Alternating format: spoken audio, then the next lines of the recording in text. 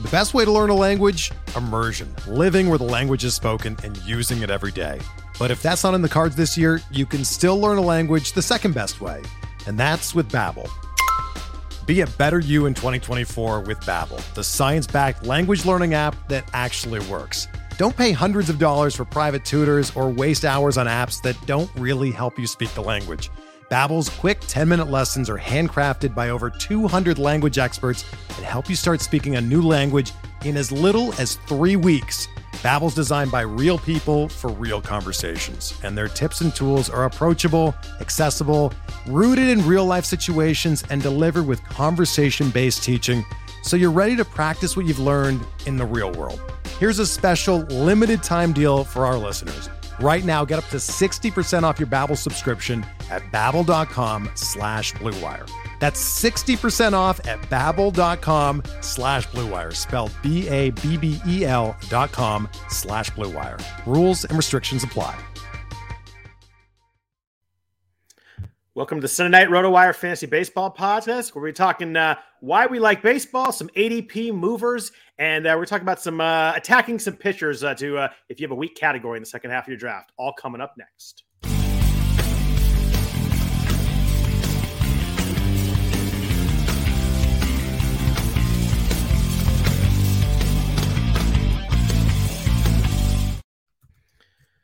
Hey, everybody. Welcome to Sunday Night. Welcome to the RotoWire Fantasy Baseball Podcast. I'm Scott Jensen, joined as always on Sunday nights by Jeff Erickson. We are sponsored by WynnBET. We appreciate them for that all season long on all the RotoWire podcasts. Jeff, it's another Sunday night. It's another Sunday night without spring training. I know that. I'm going to try and stay positive here. We'll do a little kind of fun, positive baseball stuff up the top. Then we'll get into some fantasy stuff after that. But how are you on the Sunday night? I'm doing well. I just got done playing soccer, which I love doing. How'd you play tonight? You know, I didn't give up. I wasn't responsible for the other team scoring any goals, so it's a good night. I didn't hurt anything either, so we got that going for us. So the latter being the most important part of it. Yeah, we all have to go to work on Monday. That's right. The one rule of this league: no slide tackles. Oh, no! You just like nobody gets down on the ground at all. Then yeah, that's a rule pretty much. You know, you can. If no one's around you, you want to slide to save it or something like that, you can do that, but you better not be near somebody. No diving, no sliding. Is that enforced and policed pretty well then? Yeah. And there's usually 2 to 3 women per team too. So nice. little bubble rules there. And, and a couple of really old guys. I'm not one of those yet, believe it or not, shockingly. Are you like middle age range for the team? I'm probably on the 65th to 70th percentile. I'm a man. I'm 50, like Mike Gundy, but hey, it's fun. So it's cool. I'm doing well, all things considered. Last question: how tired are you by the end of the game? Oh, I'm pretty tired, and I'm really really sore. Like on that Mondays. would be that just seems like that'd be a soccer right now. It's a tough game that you're pretty much moving the whole time. Do you guys have subs in and out a lot, or we do have subs when everybody shows up? I typically play defense, so I don't have to run as much. But those who can't also don't. And in many cases, I'm not a fast runner anyhow, so they don't want me in a position there. They don't need me to show off my speed. It's just Beautiful. Too much. Yeah. Well, let's jump into it. I know there's just a lot of negativity out there. We're not even going to get into CBA stuff tonight. It kind of is out there. Anybody who, like I said earlier to you, anybody that listens to a podcast knows what's going on. They've read all the tweets all day. We're hoping for some good news tomorrow. You're probably a little more optimistic than I am, but I want to talk about some stuff we like about baseball. First, off the top, I wanted to ask you real quick. There's been a lot of talk online this week about, NFBC and other leagues and stuff like that. And, how people talk about podcasts. I know we talk a lot of NFBC on this thing, but I try and make our outlines and our stuff that like anybody that's in like a 12-team home league or a 10-team league can lose. So we know we talk about free agents a lot during the season.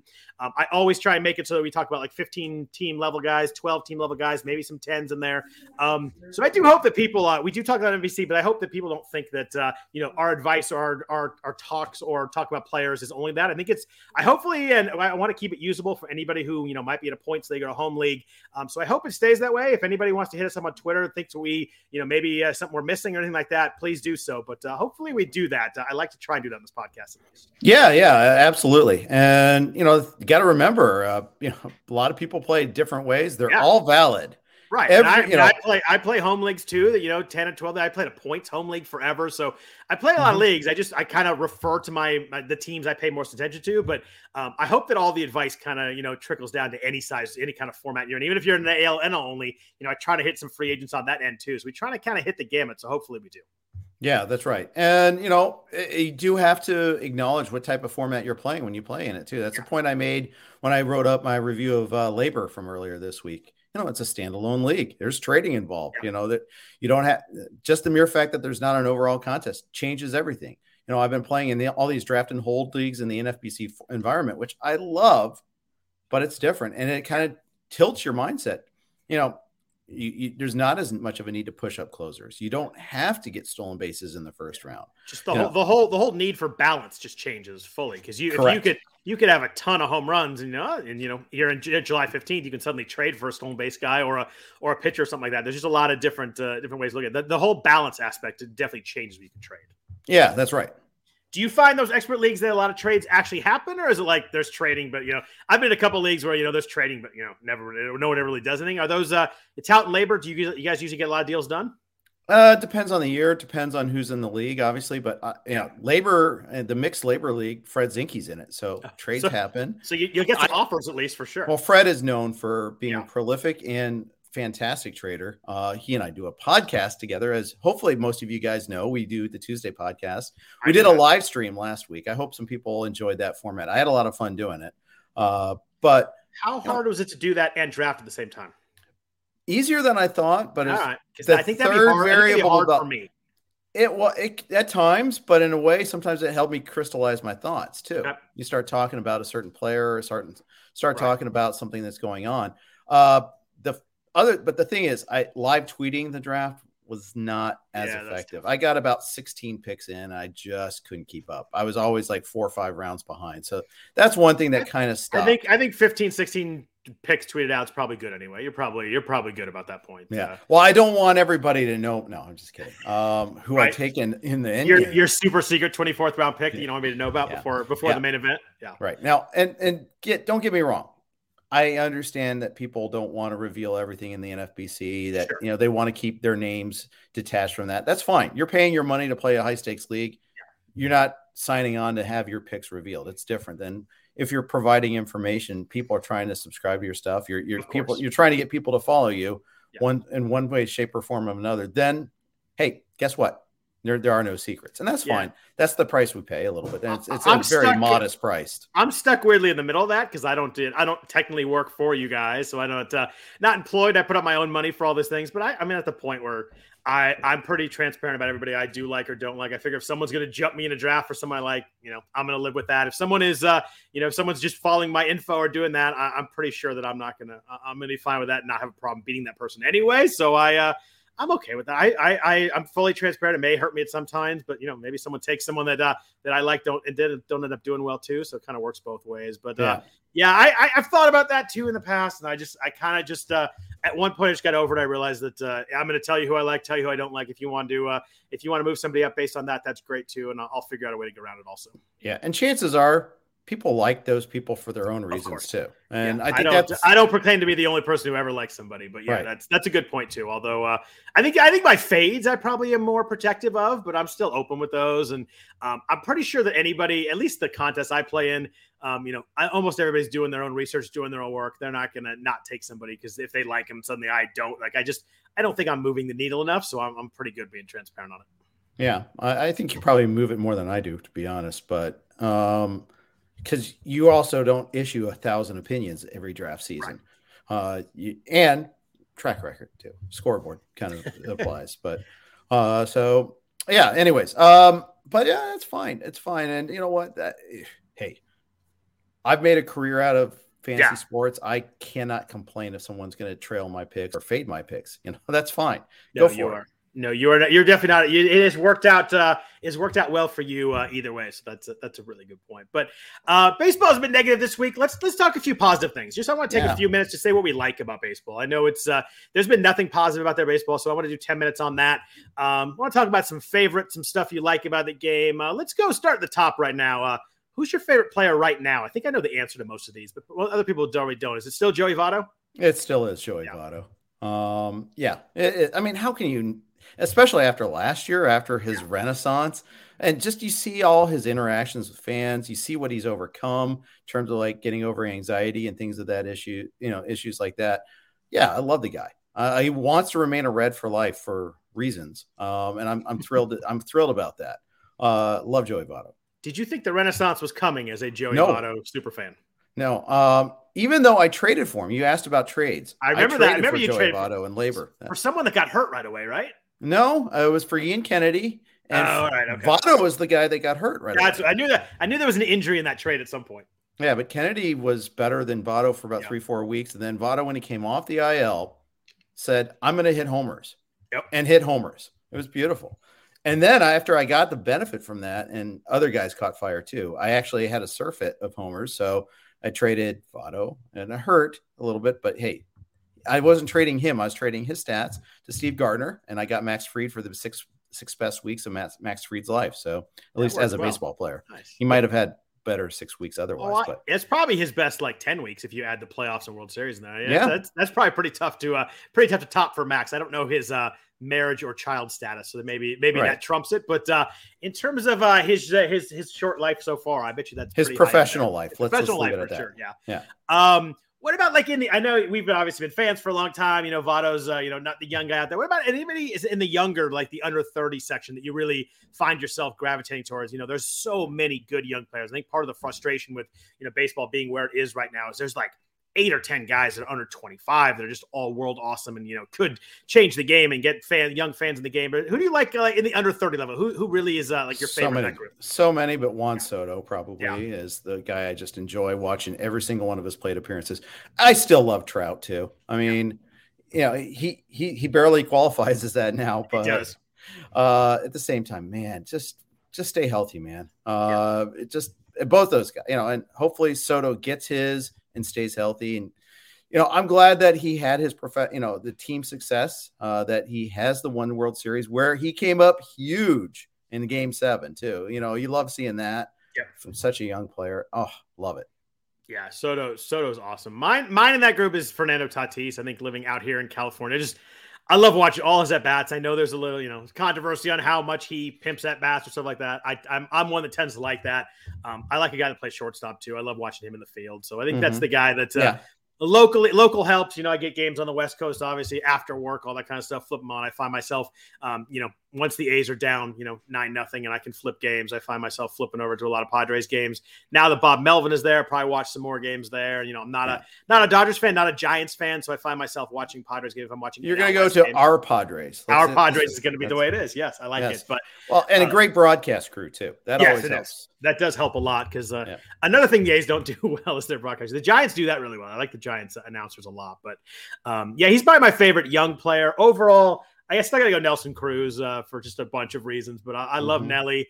It kind of moves based on what A's players playing well. It was Chapman for a while, and then I don't know, he's a little frustrating lately. They tend to trade all their. I was a big Cespedes guy for a while. They tend to trade all the players that I like, which is obviously been frustrating for a lot. Jason Giambi was my favorite player for a while too. But I go back to Nelson Cruz. Has been big for me in fantasy baseball, which is obviously what we're talking about here. I actually met him once too, through a mutual friend of both of ours, and he was super nice to both me and my wife. So that. You get that 4-minute interaction with somebody's over the top nice to you and super. He was very soft spoken and just kind of nice and genuine. That kind of moves somebody up, whether it's true or not. You only get 5 minutes of time, but the fact that he was super nice definitely it makes me super biased in that way. Yeah, that's awesome. I love, and you love hearing stories like that too, where they're just they have a public image of this, and then are not always that way when you have a personal interaction, but when they do. Oh man, that's so cool. Yeah, and it's funny. It's this giant human being. Everybody knows me. I'm not tall, but Dwight, he's just very soft spoken. You just kind of expect a big personality to go with the big body. You just don't get that. So it's fun to see. What about your favorite player ever? Yeah, obviously you mentioned how old you were earlier, so I'm not outing you there. Obviously, you had some really good Reds teams in the 70s and 80s. You had a Reds team in the 80s, or I guess the early 90s, 1990, that beat my A's in the World Series. Who's your favorite player ever? I don't know if I know. I knew the Joey Votto answer, but I don't think I know the favorite retired player question. I had a hard time narrowing it down to a singular favorite. Throughout the years with the Reds. I mean, Eric Davis was amazing. And I just because you were too young for the like big red machine. No, I loved Morgan. Okay. And I loved George Foster when I was a kid, 52, 149. I mean, that's what I remember in 1977, playing in the yard and emulating that tall swing and, the tall pose. And he was so taciturn and quiet. He wasn't flashy. He's a good player. It's a shame he went to New York where he was just such an ill fit. Adam Dunn. I loved Adam Dunn. I mean, the exactly 40 home runs every year. Yeah. I mean, the guy was just, he had more speed than you realized. He was witty, understated sense of humor there. Loved him. I liked Nick Saski. I liked, there's a name I didn't think we'd hear tonight. Yeah. I always thought he got screwed by Pete Rose, putting himself in over him, things like that. I mean, I was great for that because remember the Reds were so awful in the 80s for such a long time that they started to have this fun young guys, Saski and Cal Daniels, Tracy Jones, and Sabo, and it led into Davis, and then all of a sudden 90 was great again. Yeah. But I'm grateful for Danny Jackson, that trade of Kurt Stillwell for Danny Jackson. I mean, I loved Barry Larkin too, but it's so like I said, there's a lot of Reds. On the pitching side, I'm going to name one pitcher, and I'm going to preempt your next question on favorite pitchers because there's two. But favorite Reds pitcher was Mario Soto. I did know that answer. That was, he was really good there for a while. Toiled through some awful years, and just man, if he could have been on some good teams, how much better he'd be remembered. You talked about Eric Davis. We talked about fantasy. That 87 year, how do you think that would have worked fantasy wise? 37 home runs, 50 steals, 293. $120 runs and 100 RBIs. That's a nutty. Is that good? Is that good? That's a crazy fantasy.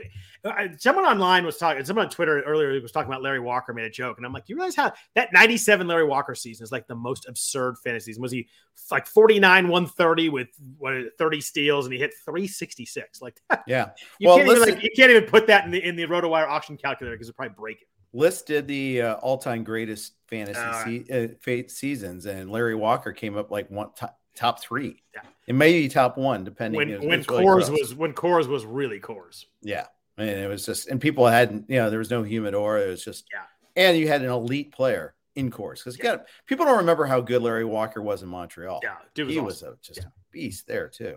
Yeah, those fantasy numbers are nuts. My favorite player ever, I got really lucky. I was an A's fan growing up, and like the peak years of me growing up was Ricky Henderson, and just no one more fun to watch. I tell the story. I worked for the A's in '94. Funny enough, the last time there was a really big baseball labor problem, and the A's were bad that year. Like the whole division was bad, so they're kind of in the mix.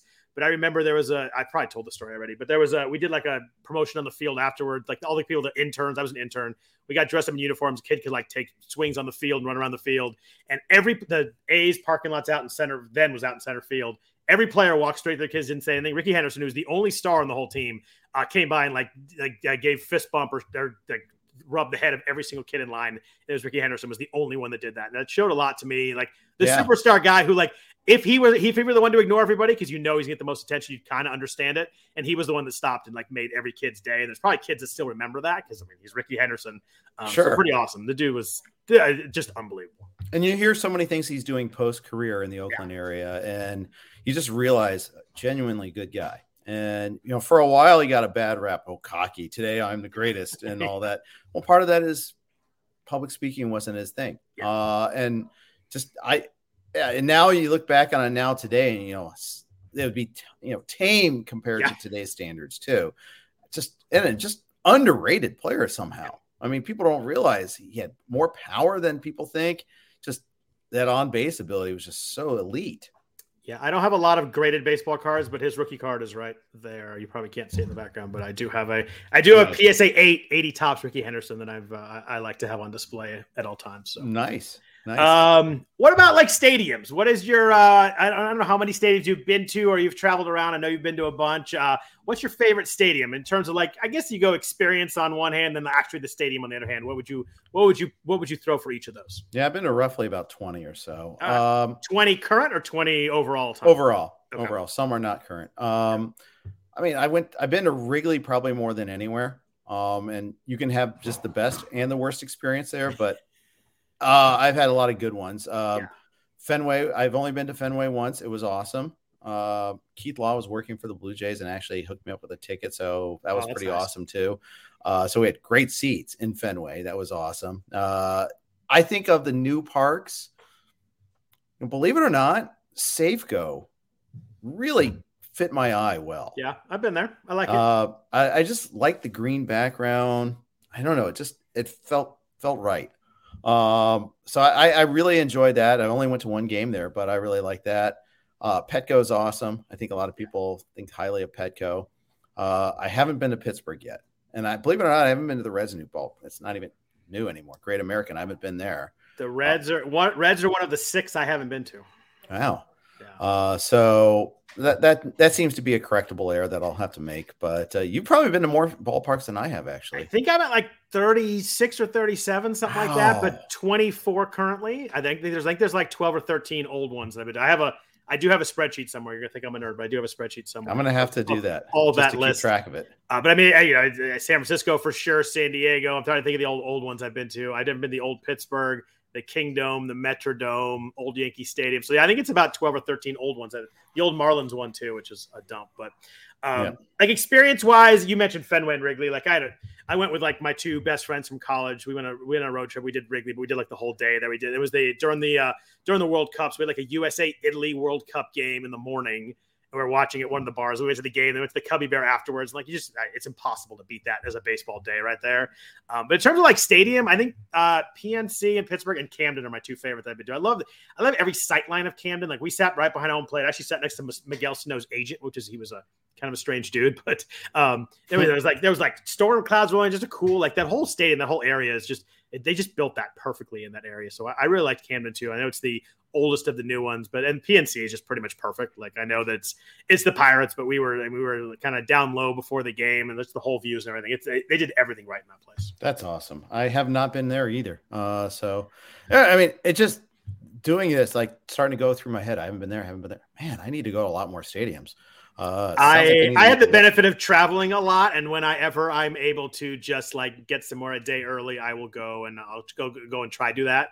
And then I did a couple when my wife Christy, who was pregnant. I was on the East Coast on one weekend, the other weekend, so there's no reason for me to come home for like 3 days. So she came out. We went to Pittsburgh, Baltimore, Philadelphia, and Cooperstown, and just kind of drove around for 5 days. It was awesome. She was like 6 months pregnant, so kind of our last trip before Juliet was born. So it was Seattle was our last trip before Allie was born. Yeah, so there you go. It's nice. But what's your worst stadium, least favorite place you've been? Okay, so it doesn't exist anymore, but old Baltimore Memorial Stadium. I never went to that one.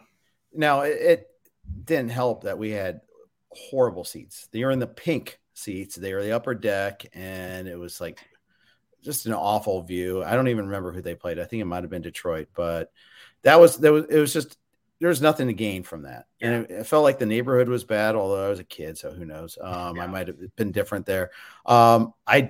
Old Comiskey, you could get some pretty bad sight lines. You could get some really good ones. So I've had some good and bad there. New Comiskey, same way, although I think they've made some changes to make it better there. I haven't been there since they made the changes. But when they opened New Comiskey, the seats were all blue, for like light blue for some reason. And there just seemed to be like this permanent buzz in the background. I don't know. I didn't care for that. I went to the new one too, and it just kind of did nothing for me. Like it was just, it was kind of okay. I actually got to the A's play there, which is kind of cool, but like there's like nothing really that memorable about New Comiskey for me either. Yeah. Tropicana is definitely my worst. That's no surprise there. It is a weird place. It's like the dome is like kind of slanted down, so you feel even more claustrophobic than you do in a regular indoor stadium. And apparently, so they can use less AC. Apparently, is the word on that. And just it's a weird place. I was there with the guy, Mike Quackenbush. It was a fun day. We were just hanging out, but it's a weird place to watch baseball. You kind of walk in, you feel like you're in a basketball arena because it's like a concourse. So you can't see the field at all, and you walk there. It's a strangely built place. You can tell they built it for like a multi-use, Final Four or something like that kind of place. And it's just not meant to have baseball. Yeah. I also went to one game at Chase Field, in Arizona. I didn't like Chase that much. I was just going to say that. Yeah. And part of it was where my seats were. We were down the left field line. I was with my family, so that part was cool. Took my kids and my parents. We were, seeing some relatives in town. But you walk in, and you feel like you're in an office park. There's like this carpeted hallway. You're like, what the heck are we in the stadium now? And then like, oh, okay, there's the line, like, just, and again, and it just didn't feel like a baseball stadium. It felt like this big monstrosity. I felt the same. We were in the upper deck, and I just felt like I was in a giant warehouse where they ran through a field down or something. It was very odd. Yeah, for a newer place, I guess they're trying to keep everybody cool, and it's in the desert. But I just I'm sure that has a lot to do with it, just the logistical issues. But I mean, it was also I can't separate like my reaction. Like it was like 5 or 10 years old, and they're bitching about needing funding to change things. It wasn't modern enough. Yeah. Like you had your chance. I've been to 2 of the Atlanta stadiums. As much as I went to the new one with you, and I liked the stadium. It was a good stadium. I liked it too. But I was appalled that they needed that after 20 years at their other stadium. I mean, just 20 years. That's nothing. And like it sounded like more it was about like location, and they didn't want people to sit in traffic more than it was the actual stadium, which is it's pretty wild. So they're playing their suburban base, I guess, but whatever. But it's frustrating. They want public money 2 times in a row there. Real quick before we go too far down here, I know people want to get some fancy stuff. What is your favorite moment you've seen in baseball live? The Tatis Sr. 2 grand slams in 1 inning. poor Chan Ho Park. Yeah, I know. I can't believe you were at that game. That game's so memorable. I remember where I was watching that game. That's awesome. You were at that game. Yeah, Peter Shankin and I sat together for that one there. First year we were out in LA with Broadband Sports using their seats. Nice. When he came up the second time, did you realize how impossible this was you were seeing? No, I mean, didn't even until he hit it. They're like, wait a second. What I think I was first focused on Chan Ho Park. I might have had him in a league. I'm sure I did, because that's about the worst inning a pitcher's ever had. I don't know how you're still in the game to give up the second one. That's right. Crazy. Yeah, exactly. That's the wild part. And it was Friday night, and Chan Ho Park would pack the park. There's a huge Korean contingent in LA. And he was good. He was good too. People are still stumbling into the park because it's impossible to get on a Friday night to get to Dodger Stadium on time. We were lucky we got there on time to see it. That was really cool. Yeah, that's a pretty good one. I had trouble with this because every time I go see a big A's game, they get shut out and lose. So I every single time, to the point where 2 years they played the Rays in the play-in game 3 years ago, 2 years ago, whatever. With COVID, I've lost track of time. My wife went up with a friend because I was like, I can't do it. Like, I just won't go. And then I think it was Yandy Diaz had a home run on the first pitch, and I was like, thank God I made that decision, because that was the StatCast broadcast too. So they could tell you, at least you got a better description of how bad it was. But yeah, I'm bad there. I did see Marco Scudero hit a grand slam walk-off off Mariano Rivera, which is like sounds impossible when you say it out loud, but it happened. It was the first baseball games Christy and I had gone to together, and we were going to the airport after the game. We're like, should we get out of here? Rivera's coming in. They're up 3.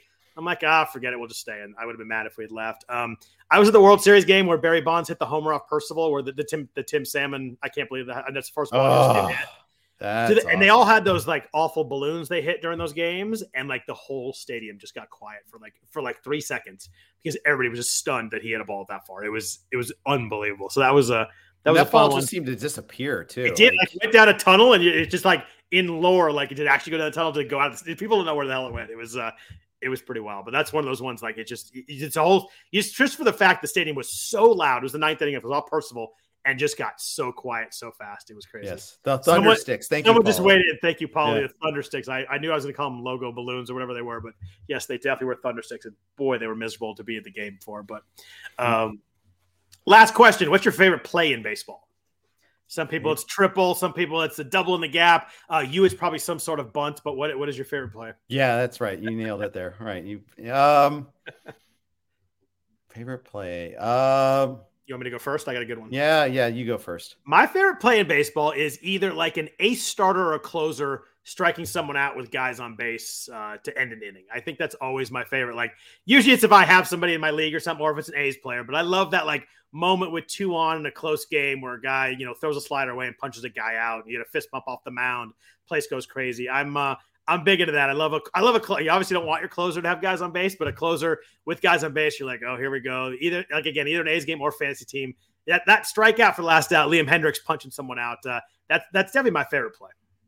I can see that. Yeah. I'd just say like my team cranking a homer though. I don't know. You're gonna hate me for this, but Eric Davis game 1 in 1990. That diving catch? No, the home run in game 1 off Dave Stewart. Yes. Yes, as Sports Illustrated described it as a Pat O'Brien seeking missile, because Pat O'Brien used to do sports and he was like in center field, behind the center field fence for the pregame show or whatever. And he just hit this missile. I love like the hard line drive home run, not the one.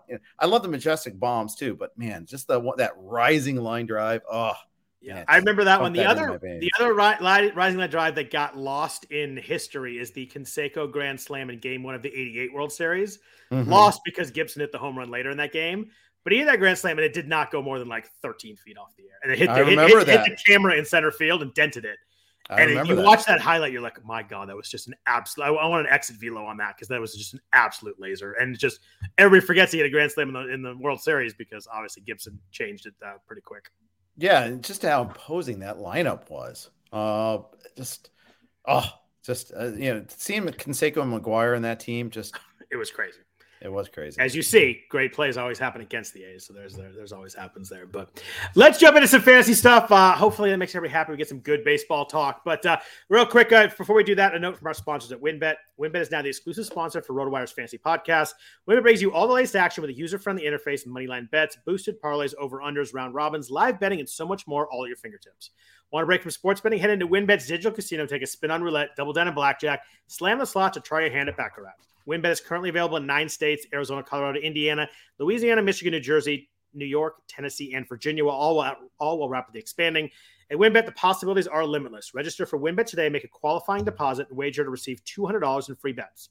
Promotion may vary by state. Download WynnBET now. That's WynnBET. WynnBET, the exclusive partner for RotoWire's Fantasy Podcasts. We're driven by the search for better. But when it comes to hiring, the best way to search for a candidate isn't to search at all. Don't search, match with Indeed. Indeed is your matching and hiring platform with over 350 million global monthly visitors, according to Indeed data, and a matching engine that helps you find quality candidates fast. Ditch the busy work. Use Indeed for scheduling, screening, and messaging so you can connect with candidates faster. Leveraging over 140 million qualifications and preferences every day, Indeed's matching engine is constantly learning from your preferences, so the more you use Indeed, the better it gets. Join more than 3.5 million businesses worldwide that use Indeed to hire great talent fast. And listeners of this show will get a $75 sponsored job credit to get your jobs more visibility at Indeed.com/Blue Wire. Just go to Indeed.com/Blue Wire right now and support our show by saying that you heard about Indeed on this podcast. That's Indeed.com/Blue Wire. Terms and conditions apply. Need to hire? You need Indeed. Whether you're a world-class athlete or a podcaster like me, we all understand the importance of mental and physical well-being and proper recovery for top-notch performance. That's why I'm excited that Unified Healing is sponsoring podcasts on the Blue Wire Network. Unified Healing is a new and super innovative global network of wellness centers powered by Energy Enhancement System, or EE System. If you haven't heard of the EE System yet, then you'll want to listen up. This technology promotes wellness, deep relaxation, purification, and rejuvenation. Wherever you are across the globe, access to a center is easy and affordable. Interested in experiencing the EE System technology for yourself? Go to unifiedhealing.com/Blue Wire to learn more and find a center near you. That's unified, UNIFYD, healing.com/Blue Wire. No material or testimonials on the Unified Healing website are intended to be viewed as medical advice or a substitute for professional medical advice, diagnosis, or treatment. Always seek the advice of your physician or other qualified healthcare provider with any questions you may have regarding a medical condition or treatment and before undertaking a new healthcare regimen, including EE System. When you need mealtime inspiration, it's worth shopping Kroger, where you'll find over 30,000 mouth-watering choices that excite your inner foodie. And no matter what tasty choice you make, you'll enjoy our everyday low prices, plus extra ways to save, like digital coupons worth over $600 each week. You can also save up to $1 off per gallon at the pump with fuel points. More savings and more inspiring flavors make shopping Kroger worth it every time. Kroger, fresh for everyone. Fuel restrictions apply. So Jeff, I could probably just talk baseball with you for the next hour or so, but I think everybody might be mad at that. So I would love to do that. I don't know if but, they would actually. Yeah, that's true. Might be the actual perfect time where we could actually get away with that. Yeah. I just love talking baseball. That's why all this stuff kind of pisses me off because I love the game. I love the sport. I love a lot of sports, but I grew up playing baseball. I've always followed it the most. I play it the most fantasy wise. It's just that's where my frustration and some of my pessimism comes from. Like I said, I worked for the A's in '94 when the strike actually did happen. Cut my internship short, so I'm a little still scarred by that. Probably didn't change my life that much, but would like to finish that off and all that. But so that's where it comes from. But it does come from a place of me actually loving the sport. Right, and it let's face it, it's all the more frustrating when our respective teams are couple of the ones that are responsible for this mess right now. I promise you, A's owner John Fisher is in there hoping there's no April games, which pisses me off. Yeah, well, and you hear about this. This is a lot about the big market versus small market, and our two respective teams have not signed a major league player this offseason. I mean, it's just two of the three teams that haven't. That they're the ones that are pounding the table, saying you got to hold firm on this. The Pirates they're just soaking in, just taking in all the money too. But the thing is, it's just, and you had this distasteful drama during the season last year with your general manager and owner flirting with Vegas, and now they're back and accept this proposal, please, and all that. Yeah, it's frustrating. Yeah, it is. But let's talk about some ADP movers. I kind of took a look at the last month of ADP and then kind of the 6 weeks or so before that and see some guys that have moved up or down to see what you feel about them. Some of them are, kind of what position they play. Some of them are, the talk that's been out there. First guy I want to talk to you about, it's an interesting guy. It's kind of been someone that's been out there a lot. Your friend John Legeza did a whole thing on him for PitchCon is Walker Buehler. Really good video by John. If you have not seen that, he kind of went through Walker Buehler for about 15 minutes, and it was a lot of interesting stuff. But it's interesting because Buehler was so good last year. He went at a 2.47 ERA, but you look at all the projection systems, and they do not like him. It sticks out. You always have some of that with projections, but it sticks out. I mean, you got something like Steamer is 4.11 ERA. ATC is 3.55. The bat is 3.84. You look at these numbers, you're like, oh my God, this is my first or second round pick. He's gone from 13 ADP to about 17. So he dropped back. That's not a lot, but when you get that high up, it kind of is. It's almost a third of a round right there. Where are you with Walker Buehler right now? It seems like the actual on-field production and then some of the metrics not looking as good, dropping in velo, I think is concerning to people, is very different than what the projections have for him this year. I think that's a great point.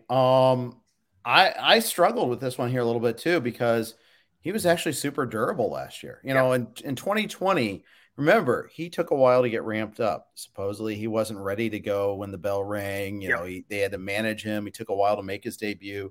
But then last year, I think his first 16 starts, he did at least 6 innings, and I think 26 out of 27.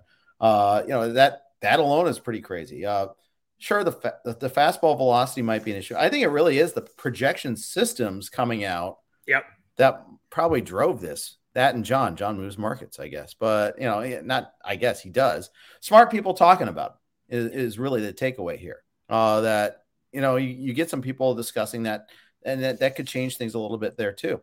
I think that's some of it. I think also, and the thing is, it's just, he's still in the same pot as Scherzer, as Brandon Woodruff, as Wheeler, as DeGrom, maybe for that matter. But he just changes the ordering. He's now not always SP3. Sometimes he's SP5 or 6. Joe Sheehan took him as SP3 though in the labor draft on Tuesday. Yeah, it's just, the K rate dropped, the velo dropped, his whiff rate fell in his fastball to 20% and got hit a lot more. So, maybe that drop in velocity just made that pitch a little more hittable. He's still on a great team for wins, though. He threw 207 innings last year. I have a hard time in there. I think I probably go Wheeler and Scherzer ahead of him, which kind of means I'm not getting him. Yeah, I go Woodruff ahead of him too. Oh, well, you're definitely not getting him then. Because that's. Well, I went Woodruff ahead of Scherzer and Wheeler too on the other night. So I had my choice of all those guys except for Buehler had already gone, but I took SP4 and I took Woodruff. Is Woodruff over Scherzer a 29 versus 38 kind of thing? Is that Scherzer with the injury late in the year last year? Yeah, that's a part of it. There's less of a concern there. He doesn't have a fresh recent injury at all. Woodruff's rock solid, man. I looked at him. I was working on the earlier pitchers earlier, and it's hard to find a spot to really critique. I mean, he's just really damn good across the board. Yep, and I think Milwaukee will be damn good, and I think they're really good at pitching. I think they do a really good job. You notice I have like 3 Brewers on my squad. I have him, I have Peralta, and I picked up Aaron Ashby late. So I buy into. I was trying to buy Brewers and Rays. Just kind of go by organization as a tiebreaker there. We talked Soto and Tatis earlier, and the young guys we like. Freddie Peralta would be my pitcher, the young guy that I like most. I love watching that dude pitch. Yeah, he's fun. A little flair to him too, kind of like Marcus Stroman with better stuff is how I would probably go with it. But he's just fun to watch too. Next guy on this list has moved a lot. He's moved from 46 to 35. I think a lot of it is the closer market, the closer crunch in draft champions with their, with so many free agents out there. There are very few guys who have locked in jobs. But Raisel Iglesias has become a kind of late second round or early third round. His pick's 35. So maybe, I guess early third rounder. He was really, really good last year as I looked at this. 2.57 ERA, 20. What do you have? I forget how many saves he had. 34 saves. 37.7% K rate, though, was a career high. 4.4% walk rate was a career low. Both really good numbers there. Swing strike rate, career high, over 20%. You look at his StatCast page, super impressive. 51% whiff rate on his slider. He threw it 31% of the time. That's a really big knockout punch pitch there. Iglesias is awesome. I just don't know if I can do it quite where the ADP is leading at the moment. Yeah, I'm old enough to remember when I was fading Iglesias. That was fun. Although part of that was more Reds usage, though, right? Yes, it was. It was. Well, it was that and the go for ball rate. But that's every pitcher seems to give up 10 homers now. So yeah. I'm less concerned about that. 12 walks in 70 innings. 12. Gotta like that. Gotta love it. Yeah, closer doesn't walk guys, can punch guys out. Like, it's just, there's so many ways you can get yourself not in trouble at all, or if you do get a little trouble, so many ways to get out of it too. It's just a nice, so nice to have. Ground ball rate was down a little bit, but still 40%. So you get a lot of ground balls, a lot of strikeouts, not many walks. Tough to score runs against that profile. Yeah. So let me ask you this: does the closer inflation continue in the main event? I have to think it goes the other way a little bit. Based on the fact that if we have a main event, we're going to have a deal. We're going to have some free agents, and we're going to know where Kenley Jansen is. We're going to know where Craig Kimbrell, if he got traded. So I think I think we probably get maybe 3 or 4 more guys that we feel pretty good they have jobs. We're going to get quotes from managers. So I think as that field of that number increases a little bit of how many guys we know have jobs, I think all these guys kind of push back to where they were maybe a month ago, but. There's still not going to be a lot of guys with that are good and have set jobs, but I think it's going to be I think Iglesias will be more in the early 40s than the mid 30s. Probably. I think it'd probably be a 3-4 turn guy, something like that. I think you're right. Are you going to buy Iglesias at that price? Probably not. And nothing against Iglesias. There's just so many great players in that range that I'd love to get, but, a lot of it depends on my draft spot too. Like I'm going to have to figure out a draft spot and figure out where I'm going to get my closer or my first closer and my second closer. It really depends on that. If you're at one end and all the closers go to the other end, you're going to have to take a step and do something. I don't know. I look at all the players in that range and it's just like, I don't think I can take him over Francisco Lindor for one. Like if I need a starter, I'd probably go Giolito or Aaron Nola over him. Aaron Judge. There's so many guys in there I'd probably take instead, but right. I need to figure out the closer strategy based on my draft slot too. So Scott, I need to know exactly where you're going to take that first closer and who it's going to be. So, Yeah. Right. I wish I had the answer to that. Yeah, people can follow that. Where are you drafting in the Yogurt League tomorrow? 13th. I'm 14th. I actually like that. I like being on the end in slow drafts because I can get my picks done. And I hate middle and slow drafts is tough for me, but I'm an impatient human too. So, yes, just strategically in a 15-teamer, I like 8, but 6, 7, 8. But I love we've talked about that. Yeah. I hope that you just hope that the guys on the end, 14, in my case 14, 15, your case 15, they're not the delay people. I've had it where I've been on an end and. I was a year ago or 2 years ago, and the one waited 4 hours to make his first pick, and then nothing the rest of the night. That's automatic expulsion for not making both your picks. And multiple times, at least 2 or 3 times. And that's just, It's awful. Yeah, And once you're like, maybe you didn't realize it was snake draft, you didn't realize you had back-to-back, but like after the first time, you have back-to-back picks, right? Yeah.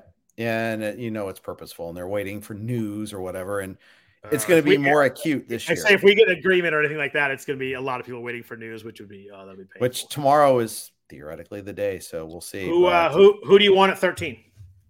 I don't even know, dude. I know my answer, so I'm good.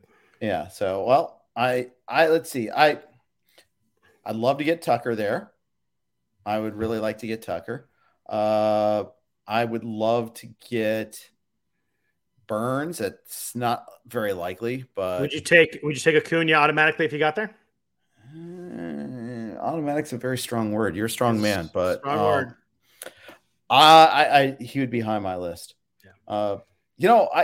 I messed up. I think I would take him, and then I'd probably take a pitcher in the second. I could, if I take Burns in the first, I'd take Albies in the second, maybe. Although that might not come back to me, especially now that I'm revealing that might be something I want to do. Right, because I have such a big impact. You might. I'm going Mookie Betts and either Luis Robert, or it's Robert now. He wants it that way, or probably Robert or Scherzer or Woodruff. One of the pitchers in there probably would be my plan. Would you pass on Acuna then? Yes. Okay. If Betts was there, Betts and Tucker were there, yes. Yeah, I think that makes sense.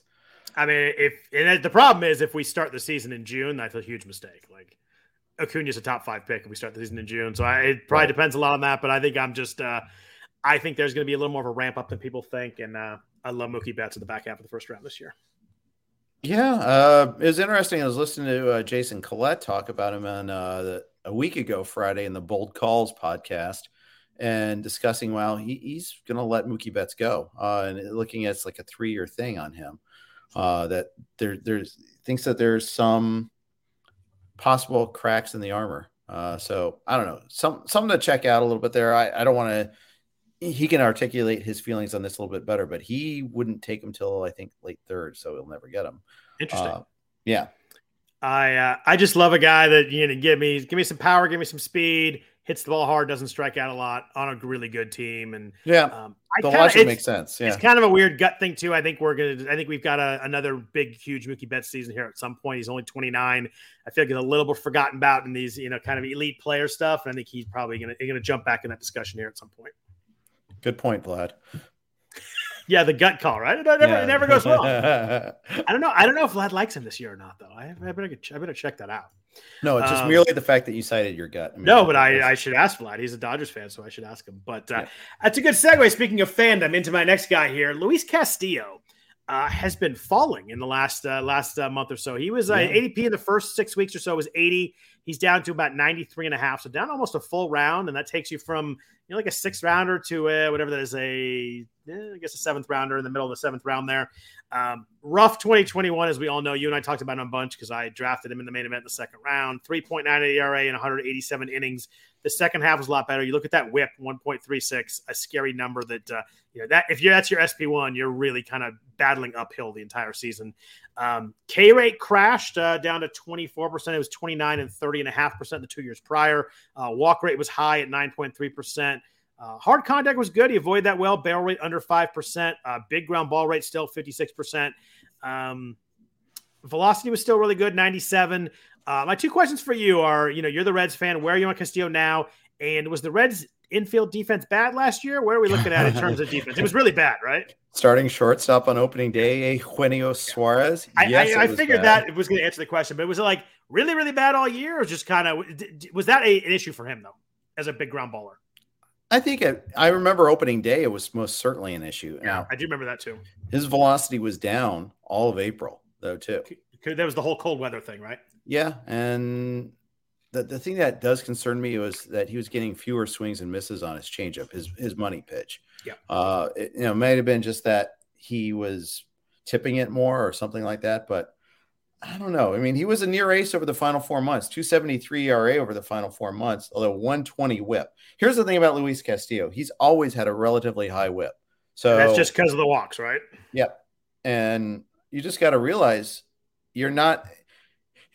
if he's your SP1, then you're losing to everybody on whip. And even as your SP2, you probably are a little bit. And whip is a category. It's something we have to pay attention to. Yeah, a lot of walks, a ton of ground balls. It's pretty much impossible to have a really sterling whip with that combo, right? Correct. Yeah. And 2019 was hit-wise was nearly perfect. 139 hits and 190 innings. Last year was 181 hits and 187 innings. So there you go. But we all know how awful he was at the beginning of the season, and he just couldn't make it all catch up. I think the drop is justified. I think that's probably the right level for him. I think. Do you have any sort of feel why he's dropped from November, December to now? No, not except maybe more people are doing deep dives and not just saying, "Hey, he's Luis Castillo. I'll get him at a discount." Like, oh, okay, this. Every closer gets pushed up around, so I guess that somebody's got to get pushed down. Yeah, someone else has to drop. I think that's a good point. And speed goes up, saves go up, starters have to go down. I think so. Round 7 is the new price. Are you in at round 7? I haven't gotten them yet. I'm in at round 7. I think that's fair. I think I might, but I don't know. I mean, I'm not like going out of my way to get them. If I have 2 pitchers already, I probably will grab a bat there if there's something I like instead. But if I need the starter, if I need some Ks, that's something I consider. You just got to realize you're not going to get any bonus in whip. Yeah, and that's one of your 4 categories you got a starting pitcher for. It's a good point. As I look deeper at that 1.36, so that's rough. So yeah, a couple more ADP movers. I do want to get to some pitching category guys here, but we've gone a little bit long.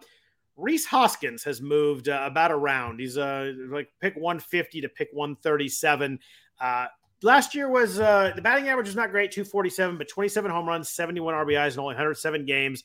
The key for me is his hard hit rate was back to his rookie year. He had that really fantastic rookie year where he broke out and he was called up midseason and just kind of hit everything hard the whole season. Hard hit rate was up to 46%, 17% barrel rate last year. That puts him in the top 15 among all players who had 250 batted ball events. He was 8th in baseball in barrel per plate appearance. So like a lot of hard hit balls, hard contact. He clearly got more aggressive. You look a little bit deeper. His walk rate was down to about 10%. Swung at more pitches than ever in his career. So he's really trying to hit the ball, clearly hitting the ball hard and earlier in at bats. His swing percentage is a career high 44%. He's swinging more pitches inside the zone, swinging more pitches outside the zone. It's one of the few guys you kind of get deeper in the numbers. You can really see that there was a change in his approach. K rate was up a little bit, but still workable at 24%. Not great, but a number we can deal with a power hitter. I think I'm in at the new price. I think I really like what he did. I don't know if you like it for baseball, not monitoring as much, not getting a base as much, but for fantasy, I do like the approach now. And, we've often talked about waiting at first base. Well, this is one of those guys in that range where if you wait for him, this is a pretty affordable price. Yeah, I'm okay with this. I think there's still a lot of guys like Hoskins, though, at this level, except Hoskins could still hit 40 someday. Yeah. I think that's the difference. I think there's a lot of 25 homer first basemen you can get late, but I'm just trying to look down the ADP here. Like I take him versus Votto is kind of a close call. I think I take him over Josh Bell. I think I take him over CJ Cron. I definitely take him over Muncy and Ty France, but there's not a whole lot of difference between he and Anthony Rizzo, who's 50 points, 50 picks later. That's the one thing that's kind of interesting. Yeah. I just think Hoskins' home run upside is significantly different than Rizzo's, but that I'll buy. It depends where Rizzo signs to. Like Rizzo were to go back to New York, then I think that obviously changes too. So a lot depends on where Rizzo ends up also, but last guy I want to ask you about, we're just going to talk about on-field here, not off-field, is Marcell Ozuna. He's moved up 30 picks over the last month. He was a pick 224, so kind of the middle of the draft, the 15th round there. He's up to 194. His retroactive suspension is complete. He got the 28 suspension, but that has been completed. It was completed based on the games he missed last year. Only 48 games last year. It wasn't good, but you look at 2020. Dude was unbelievable. Hit 338. I looked at that again to make sure that was right when I typed it down. 18 home runs, 56 RBIs in only 60 games. He averaged almost an RBI per game, an unreal pace in that the short COVID season. Hard hit did fall off last year. Really good barrel rate in 2020. Do you think Marcell Ozuna is the 2020 guy? I think he's the 2021 guy that struggled, had injuries, and then had the off-field issues. Should hit middle of the lineup. Obviously, if they sign Freeman, he moves down a spot. But with the DH, you got to think he's going to play every day. Atlanta, surprisingly for the World Series winner, does not have a ton of outfielder options kind of ready to go at the moment. They may sign some guys. But what do you do with Ozuna right now? Let's just call it pick 200. I mean, I admire his utter lack of consistency throughout his career. It really is up and down. I mean, look, it dates back to like 2015, 2016, 691, 773, just OPSs here. 924 in 2017 with the Marlins, 758 in his first year with the Cardinals. Oh, well, he had the bad elbow. Okay, well, there's always a reason. I mean, I think he's a little injury prone. Yep. I think his defense is really hideous, but that we're not playing Stratomatic, we're not playing score sheets, so that doesn't matter too much. And we have a DH now. Correct. And almost certainly they're not afraid to use it on him. Yep. I just, I mean, 2020 sticks out like a total sore thumb in terms of batting average, but so it's 2017 when he hit 312 for crying out loud. It's just one of those guys that's all over the map. I mean, he takes Bryce Harper's volatility batting average wise and then turns it up to 11. I mean, it's just such a wide range of outcomes with him. And the wild thing is you take out 2019, he's had 14 stolen bases his whole career. In 2019, he stole 12. So there's a weird outlier stolen base here and there too. So it's that is super weird. He is all over the place. Weird. Yeah. But man, pick 195. I think it's hard to find a guy who can go as big as this guy can at that pick. I think I'm pretty in at the price. I think I am. I'll say this. I don't blame anyone who says that they won't take him because of what he did off the field. Right. I'm not one of those people that says, you can't do that. I mean, I understand you separate the player from the stats. And if you want to do that approach too, I don't blame you for that either. Yep. I just don't. In fact, just don't blame. Just, it's happy, fun, fancy sports activity here. But, yeah, I feel a little cringy every time I'm about to click that button on him, though. I won't lie. It feels a little cringy also, but it's if we're talking fantasy and stats here, I think at the price, I think that that whole situation probably bumps him down a little bit. People don't really want to pick him either. I think that, and it's not just the pass. There's the chance that could happen again. True. Too. I mean, if you study domestic violence, I mean, it's rarely a one-time thing, unfortunately, and. So yeah, I mean that's reason enough not to take him if you feel that way. So that's okay too. But yeah, I think that it's probably commensurate with the risk in terms of from a fantasy perspective. Yeah, and you look at projections. I mean, Steamer's got him at 29 home runs and 95 RBIs and 264. Like at that price, I mean I've got him at 264. Exactly. Yeah, that's a full go right there. Yeah, I mean that's kind of his midpoint. 264 is a bad number in my life, by the way. What's the reference? I don't get it. When I was on Stump the Schwab, the tiebreaker question, the answer was 264, and I lost $5,000 losing the tiebreaker question. Oh no! I'll never forget 264 though. No, you sure won't. I'm sorry. It was the number of weeks in a row at that moment that Tiger Woods had been number one in the world. And I was pretty sure that it was Ernie Els. I think I was pretty sure Ernie Els had it for like a week or two and broke Tigers into two, because that's when he was like Tiger Slam and all that. I was pretty sure he broke it into two different like 125 week segments. So I guessed like 127. The Schwab guessed 150 and it was 264. So I'll never forget that number though. If you ever need that trivia question answered, I'm good to go with that one. And 5,000 back then was. Oh yeah. Pretty huge. 25 pretty huge. And had just 5,000 would have been really nice. Yes. That's a lot of ramen, especially when ESPN does not pay for your flight to New York to appear on the show either. So it was, it was not a cheap trip, but definitely worth the experience and all that. And Stuart Scott was great. Schwab was great. So it was a really fun experience, but yeah, it's the 5,000 would have been nice on a random tiebreaker question. Cause I went all the way through that final round. We tied. And then that was it. That's tough. Yeah. I had one question to win it. It was, my final question was, who has the record for the most consecutive free throws made? Whose record did they break, and how many was the streak? Oh, geez. I was like, yeah, good luck with That's that like studying the almanac there. Calvin Murphy. I got that part right. That was the whose record they broke. It was Michael Williams with the Timberwolves. I guess Chris Jackson or Mahmoud Abdul-Rauf, and I think he broke it at one point, but was not the current record holder. So I was close, but didn't quite get there. Okay. Still, yeah. I'm pretty proud of myself for pulling Calvin Murphy. That was really good because I was no studying. I was studied as could be. I was like almanac reading for weeks before that, and I got the Calvin Murphy part, but that was it. But that was a good answer right there. Thank you. Very much. So last week we talked about hitters after pick 200, where if you're kind of struggling in a category, you can attack them. I want to do that a little bit with pitchers. We'll do it pretty quick here. But first, a note from our sponsors at Thrive. Experience a new way to play daily fantasy sports at Thrive Fantasy. Thrive Fantasy is exciting player prop fantasy contest. With Thrive Fantasy, you can eliminate the countless hours of research and focus only on the top-tier athletes who have the biggest impact on the game. Sign up for Thrive Fantasy today and receive a free 6-month RotoWire subscription. Here's how you claim your free RotoWire subscription. Visit rotowire.com/thrive. Deposit a limit of $10 and receive 100% deposit bonus up to $100. And then thirdly, play in your first paid contest, receive a free 6-month RotoWire subscription. So, Jeff, as you're in your draft, whether it be a paid draft, your home league, your TGFBI, and you realize you're at, in the second half of the draft, and you're like, I'm kind of weak in pitching categories.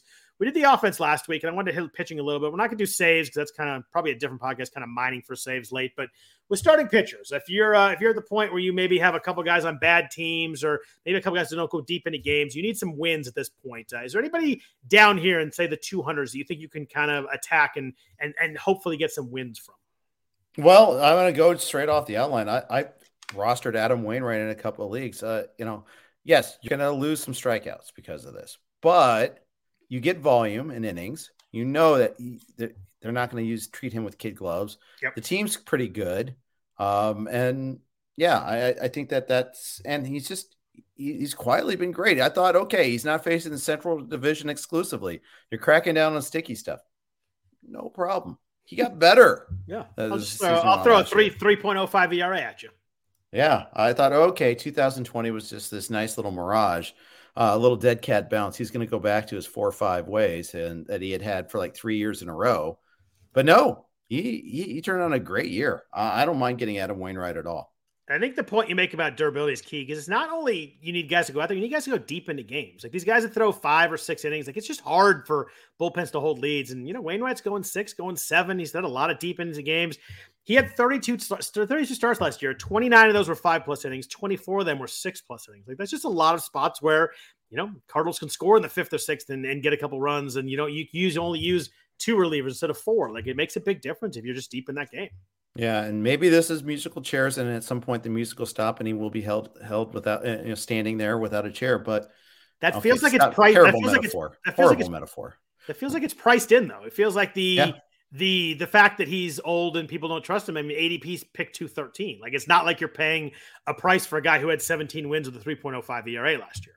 Yeah, I mean, I'd take him over Marcus Stroman, who also doesn't get you strikeouts. I love Marcus Stroman, but it's hard for me to argue that. And he's on the Cubs, who shouldn't be that good, and hasn't been as durable. And I like Marcus Stroman, but I take Wainwright over him. My guy down here, I cheated a little bit on his ADP is 196, but I'm going to go ahead and count that and round up to 200. Is Jordan Montgomery in New York. Threw 157 innings last year and 30 starts, 3.83 ERA. But this is a play where you just have a great offense. You have an offense in the park that's going to score a lot of runs. K rate's about 24.5%, but it's good to finally see Montgomery stay healthy. He has 2 really good strikeout pitches too. His curveball, 39% whiff rate. His changeup, 39% whiff. Curveball is 43% whiff rate.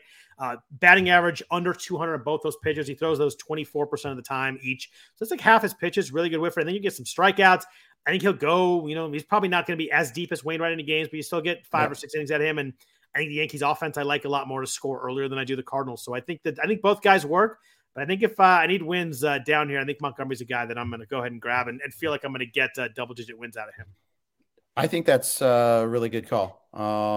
And I wish I had a little bit more of him so far. I'm going to have to kind of dig into him a little bit more, maybe change his projection, get him higher up on the draft tool a little bit, because I think that's super valid. Yeah, I like the 2 strikeout pitches. I look deeper into him. I think that if he can kind of learn a pitch mix a little bit better as he kind of becomes more of a veteran, I think he maybe even get a few more punch outs out of him.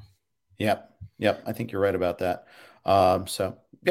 Ratios are tough down here. It's if you're struggling for ratios, you might be in a little bit of trouble if you don't have them early. But if you need them, is there anybody down in the 200s you're like, I need some ERA? Where can I go for that? Yeah, it's going to cost you some wins because I don't think he's going to be doing this. I don't have any of them yet, this pitcher, but I want him. And the more I think about it, I want him more. It's John Means. Oh, all right. If you look at what they did to the ballpark and you look at his splits, where he just got killed at home last year, 462, 120 at home last year. On the road, 284, 090. Now, as a left-handed starter, they're moving the left field fence back and up And a long ways too. It's not like the movie back 5 feet. It's way back there. It's wild. Which that's a massive thing. And in 2020, it was even more pronounced. 706 at home. He got destroyed at home. Now that was 21 innings. But point being is John Means got hurt by his ballpark 2 years running. He's healthy now. He's finally fully healthy. He's a good pitcher. Just stuck on a terrible team. Realize you're not going to get wins. The bullpen's not going to help you a whole lot here. But you're getting strikeouts and you're going to get good ratios. He might actually get hurt a little bit in terms of whip because of some of those balls that, he's a fly ball pitcher. Maybe some, fall into the gaps a little bit more because it's a bigger gap to cover. And they'll probably have like Mountcastle trying to chase down fly balls in left field, which that could be a little scary. But I think that he's a really good pitcher. I think he's going to benefit the most of all the Orioles pitchers. Yeah, and ADP is 223. So you're talking about in a 15-teamer, you're talking about the 15th round. Obviously, if you're talking a 12-team, it's like the 20th round. So that's really good. Someone in the chat mentioned Hyun-Jin Ryu. I think that was my second guy here. Yeah, it was rough last year. I think he just wore down last year. It just didn't work. The ERA is 4.5. But I mean, he was 2.32 in 2019. He was 2.69 in 2020. There's someone that was like in the 5th, 6th round in drafts last year. But my guy, I'm going to go a little bit deeper. Ryu's IDP is about 200. I'm going to go 230s. Alex Cobb is really interesting to me moving to San Francisco. 3.76 ERA last year in 93 innings. Big ground ball rate. I like that. 53% ground ball rate. K rate jumped. Career high 25%. Walk rate's about 8%. I like that. A little bit lower, but not horrible. You like to see the whiff rate in his sinker doubled. He was up 14%. And up 6% on his curveball. So getting a lot more punch outs on 2 different pitches. His splitter's nasty too. 35% whiff rate. He threw it that 37% of the time or so. I like the move to San Francisco. San Francisco's really good with pitchers. We saw that with Gossman and Desclafani last year. They just know, they seem like they know what they're doing. They're going to score some runs. I don't know how that offense scores a lot of runs, but they seem to. I just think he's another guy that down here in the 15th, 16th round, you're going to get double digit wins out of. And I think the ERA stays in a pretty manageable spot pitching in San Francisco. Yeah, I like Cobb too. I think that's a good call. And of course, everybody compares him to Gossman. Gossman's got a higher ceiling. I don't think Cobb's got that sort of ceiling, but I don't either. But I think at the price here, I think I think it's going to be a profit at that price. Yeah. Well, we paid a lot higher price for Gossman last year, like 8th, 9th round in a 15-teamer. So yeah, I agree. I like him. I like any pitcher on Houston. I know we're going to talk about that in a second here too, but I mean, I just like betting on pitching staffs. I do too. I like pitching staffs and pitching coaches. It's crazy. Andrew Bailey, the old days closer, is the pitching staff for the Giants, or pitching coach for the Giants, and clearly did great work last year. I mean, they got good work out of almost everybody, and even that we talked about their bullpen. I mean, Tyler Rogers and Jake McGee were good, and Camilo Doval came in was good. They just find ways to get guys to pitch well, and it's a good park to pitch, and not quite as good as it used to be. I understand that, but in terms of parks, still give me that as a place to pitch. I'll take it every day. Yep. So whip is a really tough category down here too. Whip's a hard category in general. Usually as we get down here, you get pitchers who walk guys who give up a lot of hits. Whip is kind of like runs for me. Like the elite guys are the ones that do really well in it. If you get pick 200, maybe you have a Luis Castillo or a couple guys early that you don't love their whip. What can you do down here for somebody that you think might not hurt you in that category?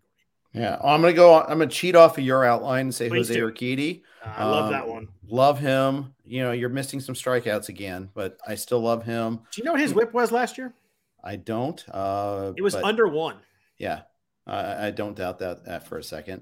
You don't get a lot of under 1 whip pitchers that pick 225. I was surprised when I saw his whip. Yeah, he whipped it really good. And then I got that one. Yeah, thank you. That was like it's about 50-50 with your references, so I always got to point out when I get one. Yeah, it's good. We're all proud of you.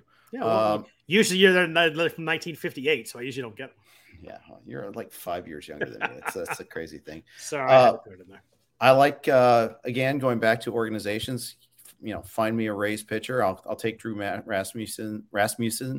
Everybody talks about the Willy Adames side of that deal, but Rasmussen was really pretty darn good after they moved him into the rotation. I'm a gamble on Patino, who is not quite there yet. I think that's more of where the puck is moving sort of guy, but throws 96, was 22, and it's his second year in the organization. I'm okay with that. You talk Uber prospects too. I mean, Patino is a super high level pedigree prospect. Yeah, exactly. And everyone's going to be all over Shane Baz. You're going to have to pay up for him. Do you have any McClanahan. feel? You obviously talk about baseball all the time. Do you have any feel for what the Rays you think will do with those pitchers? Do you think we're going to get openers and with Baz and Yarborough and Rasmus and all these guys? Do you have any feel for how they're going to treat those guys?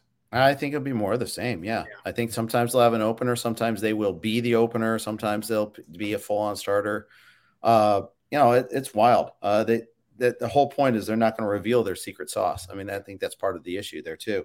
A sneaky guy might be Christian Javier with the Astros too. With the news that Lance McCullers won't be ready for opening day or is unlikely to be ready for opening day, it means Javier might have a chance in that rotation. The problem with him and with Rasmussen is, both of those guys aren't going to go deep into games. Yeah. That's the one thing that kind of worries me a little bit, but at the same time, I just think they're good pitchers and I want those guys and let roles figure themselves out. Just go find good pitchers. Yeah, and the Rays just do that constantly. I mean, they had Shane McClanahan last year who broke out, and I remember that first game. I think he's pitching against the A's, and I was like, oh my god, who is this guy? Like this guy's throwing 98 with tail as a lefty. I'm like, where? I know the movement away from right-handed hitters. I was like, I forget who the A's first righty was. It was probably friggin' Elvis Andrus, but like I remember the first batter, I was like, oh my god, this guy's unbelievable. I was like, I knew people were excited about him, but the first couple pitches, I was like, this guy's really good. Canna, I think it was, right? Oh, it could have been Canna. Yeah, I was just. Well, I saw with Elvis Andrus. We briefly saw McClanahan in the 2020 playoffs, and they were it's just because remember they had a weird rule that they allowed players who hadn't played them in the regular season to pitch in the playoffs, and he made his debut in the playoffs. And it was kind of like K-Rod, except he actually hadn't pitched in the majors before that. It's like, I like this guy. Yeah, lefty who throws hard. One of those like 5 pitches in the eye test, you're like, yeah, this guy's got some stuff. So my guy here is a few picks higher than Jose Urquidy, but it's Joe Ryan in Minnesota. Yeah. Weird. You look at Joe Ryan last year, you're like, 26 innings, 4.05 ERA, made 5 starts. The whip was 0.79 in those starts. I'm like, I wonder what he did in the minors. 3.63 ERA, 57 innings, 0.79 whip. I was like, that'll work also. He doesn't walk anybody, which is huge for this. He was a 5% walk rate, 4.7% walk rate in AAA last year. That's obviously huge for whip. I mean, when you avoid the walks, you're only dealing with the hits, which is all really nice. Walk rate was really good in 2019 in AA with the Rays, and obviously really good in AAA when he was with the Rays. Also, was he in Nelson Cruz trade? Yes, he was. I was just going to ask you, what organization did he come from? I know, right? Rays. Of course. And then you're like, well, I mean, this guy doesn't walk anybody, but does he strike anybody out? And I'm like, 30% strikeout rate in the majors, 34.9% in AAA. Like, as I look deeper at Joe Ryan, I really like him as a whip guy and also just kind of an overall pitcher at the price. I think he's someone that I'm definitely in on, but I don't know. You give me a whip under 0.8 last year, and it's hard to find whip guys. He's never had a whip over 1.13 at any level at the minors. It's hard to find whip guys. You give me one at 214. I'm all about Joe Ryan.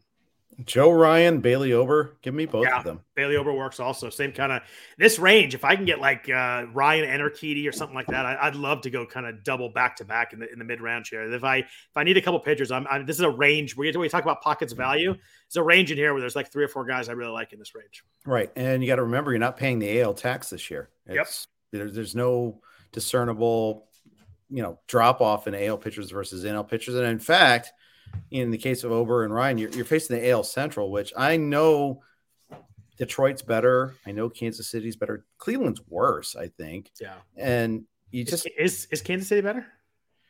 I think they're marginally better. I think for the 12 games he plays. Well, Bobby Witt Jr. is going to get the call. They've got other kids. Melendez is going to be up on the way at some point too. I think Prado might be interesting. Point is, I think that and I like their pitching. I think their pitching is going to take another step up too. As long as Michael A. Taylor's still playing every day, I'm good throwing pitchers against them. Yeah, that guy's terrible. He is. I mean, the only lineup you're scared to face really is the White Sox. So that's better than most divisions. I'll take that. So as tough it is to find ratios down here, everybody loves strikeouts. All the strikeouts guys go way early. I hate being down strikeouts when I get down here, but if you are, if you're in the 200s, you're like, I'm a little bit light in strikeouts. What are you attacking here if you find yourself in that predicament? I'm going to steal from you. I did take Aaron Ashby in labor. I know you mentioned him earlier. Tell me about Aaron Ashby, because I had him marked down here. Where do you see his role? Where do you see his? Are we looking at a a starter out the gate? Are we looking at a reliever and then he comes into a starter later? Like, where do you think his role comes in? Because I think that's the big question with him, obviously. That's always it is with the Brewers. And, Peralta had that path. Burns had that path. Maybe it doesn't happen this year, but I think it does. I mean, Aaron Ashby's always had Ks. And James Anderson, I trust too. If James is on a guy, I'm typically on a guy. Especially a Brewer, right? That's local for him. Yeah, well, and because of him, I had a lot of Sandy Alcantara last year. Give me the upper velocity guys. If you want to go even deeper and later into the draft, give me Roansy Contreras from the Pirates. I know, a terrible team, but another upside strikeout guy, throws 96, 97. I think he's someone that, he's free. He's picked 476 since February 1st. You're not having to pay much for him there. Pitcher 170, but he's a weird guy too, because it looks like he found something in the COVID year where we have no stats and no games, because he was not really a strikeout guy. Then he came out llast year and was a massive strikeout guy. So you wonder if he found some velocity or found something. But we had that weird 2020 season. We don't see that like step up progression. We just see a big jump sometimes. And he's one of those guys that jumped way up strikeout rate last year. Yep. Yeah, that's right. And then one other guy, super duper late, that I might be interested in is a red. So take it with the appropriate grain of salt. But Reiver Sanmartin came up really late in the season, and the guy can miss bats. 89 Ks and 82 innings in AAA this last year. Might have a role. I mean, now that they've already let Wade Miley walk, there's rumors that they're going to trade Castillo or Gray or both. Anything that moves, because they're the Reds, and Bob inherited wealth. Castellini doesn't want to, be able to pay his players more than 2 years running. So, inherited wealth is a great nickname for that. I like that.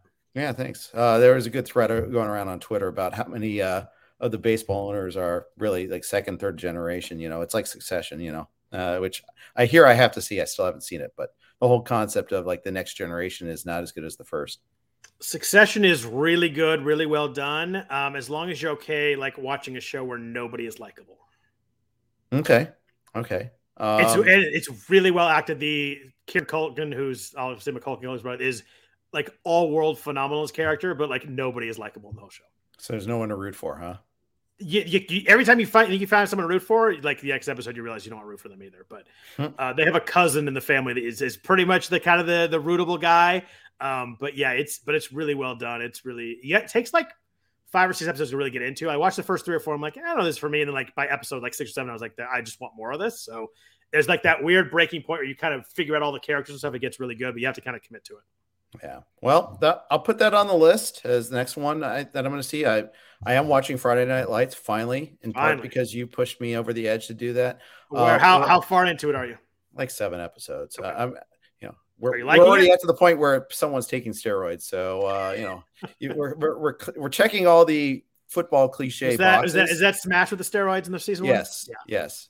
And then we're also rewatching Better Call Saul because final season's coming in April, and I want to it's been so long.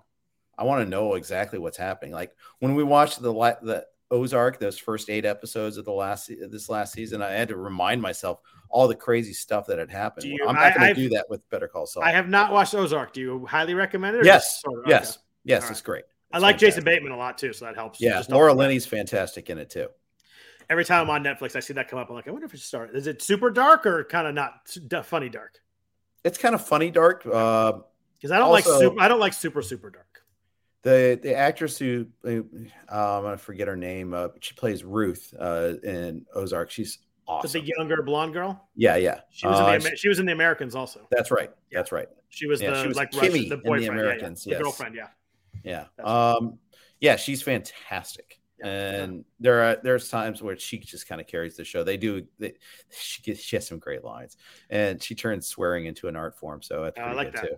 All right, yeah. I'm gonna put that at the top of the list. I think that was the one I was gonna watch next. Anyway. Yeah, you should. Back real quick to strikeouts. It's tough. I really like those names. I like the Contreras name a lot. That's one that definitely I'm gonna look a little deeper into. So I like to hear that. Mine down here is a pretty easy one. It's a risky one, but it's Mike Clevenger at pick 207. Mm-hmm. I realize that you're taking a big risk. Who knows exactly what he's gonna look like, but there's someone who was a 34% strikeout rate last time we saw him really in 2019. He threw 126 innings. I know the strikeout rate's going to kind of up and down. Who knows what he was doing, but anytime you give me that high a number, pick 207. He's in a team that's that should be good, in a park that's good to pitch in.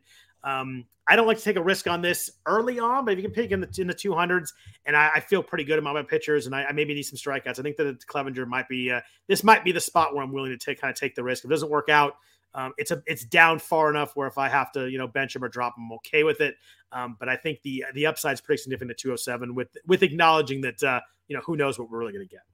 When exactly he had the procedure in November, right? So 18 months is about the start of the season. Okay. Yeah, that's what I was ballparking it. Maybe you don't get him right away, but from the clip, I actually read up. I really read some clips, and it looks like he was pitching. I mean, obviously, who knows? These videos in backyards and stuff we see are just the whole thing's insane right now. Is the biggest side effect from this whole thing is that we don't have like actual reports from team doctors, and like we don't know what's going on. But everything I've seen seems like he's kind of ramping it up and ready to go. I know who knows how quick we get that, but if I got to sit for a few weeks, at the price, I think it's a spot where I'm willing to take the stab. I've only got him for 20 starts. Obviously, any delay to the start of the season probably helps him a little bit. Yeah. Same with Verlander. Same with same with Thor. But yeah, and of course Acuna is the guy that really benefits the most from all that. But we'll see. We'll know more later in the week. I was gonna say, sure. Last question, gun to your head. What's opening day? May 1st. I'm going June 1. Yeah. I really want to be wrong though. I think, yeah. I mean, if we go June 1, I'm putting you in charge of outlines for the podcast. Good luck with that. Could be favorite Fletch references podcast there. And but anyways, I'll say this. I have been kind of holding off in the last week. Everybody knows I'm pro player and all this. Yeah. This isn't about what's fair or right. It's about leverage. And I've come to grips with that a little bit lately. The owners are fully steering into this because they want to win this negotiation. Yep. And the players want to win this negotiation. They want to save face after losing the last two negotiations, in my opinion.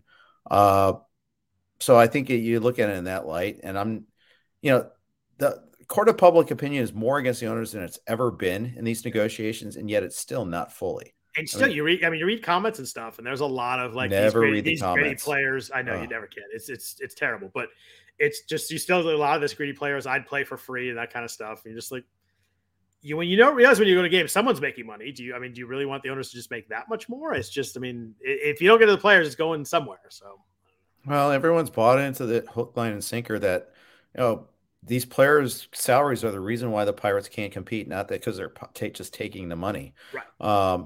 But yeah, I'm trying not to get too caught up in this whole diatribe because it's just not healthy. It's just no, it's not. And I was pessimistic early on. I was getting down about it. I'm just like, nothing I can do about it now. I'm going to kind of play my fantasy teams and we'll see. And if we get an agreement, I'll start to really get deep into it and start drafting. And we got TGFBI going, so I'm going to fully draft that, assuming that we're going to be a go. But last question: have you seen Caitlin Clark on Iowa play basketball? Oh my gosh, she's the female Steph Curry. She had a step back behind the back dribble, step back three today. That was literally unbelievable. She's unbelievable. She'll pull up from like the center circle sometimes and drain it. Yeah, and you're like, that can't be shot. That it goes in. You're like, all right, I guess that works. And she's not a total gunner. She also has like double-digit assists every game. It seems like they won the Big Ten tonight. That was that's pretty awesome.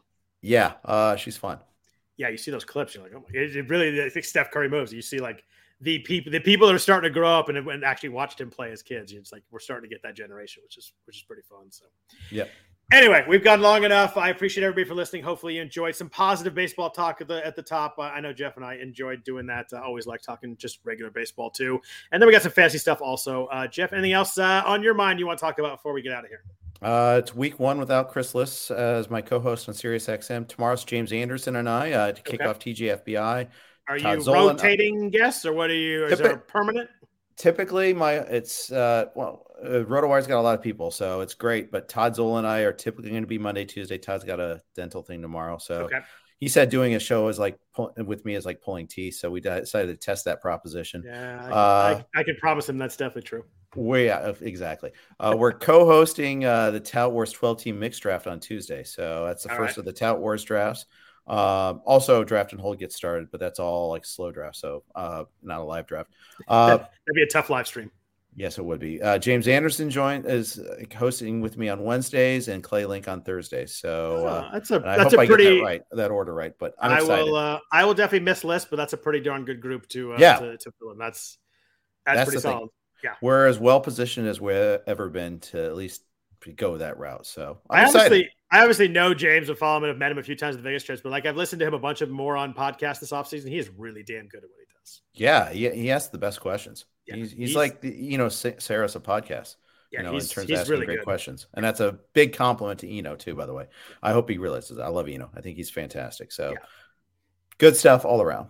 Beautiful. Well, thanks everybody for listening. We appreciate that. We appreciate WynnBET for their partnership all year long on the podcast. If you want to hit us up on Twitter, Jeff's at Jeff_Erickson. I am at Scott Jenstead. We'll be undoubtedly talking baseball on there this week, hopefully in a positive way. I'd love to be talking players and not labor and CBA stuff. So hopefully that's the case. Hopefully we get some kind of miraculous good news tomorrow. But I hope everybody has a really good week. Take care. Thanks for listening. We'll be back at you next Sunday night. Take care.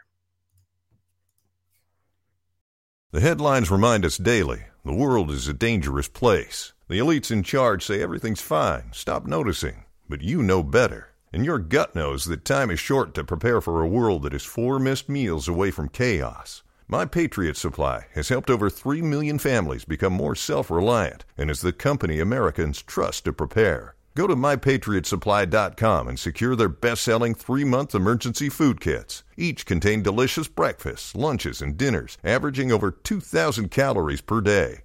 Secure at least 1 food kit for each family member. For a limited time, save $200, plus get free shipping on all their Ready Hour 3-month emergency food kits. You're not ready if it's not Ready Hour Foods. My Patriot Supply also has solar-powered generators, water filtration units, biomass stoves, heirloom seeds, and critical survival gear. Shop MyPatriotSupply.com today. MyPatriotSupply.com.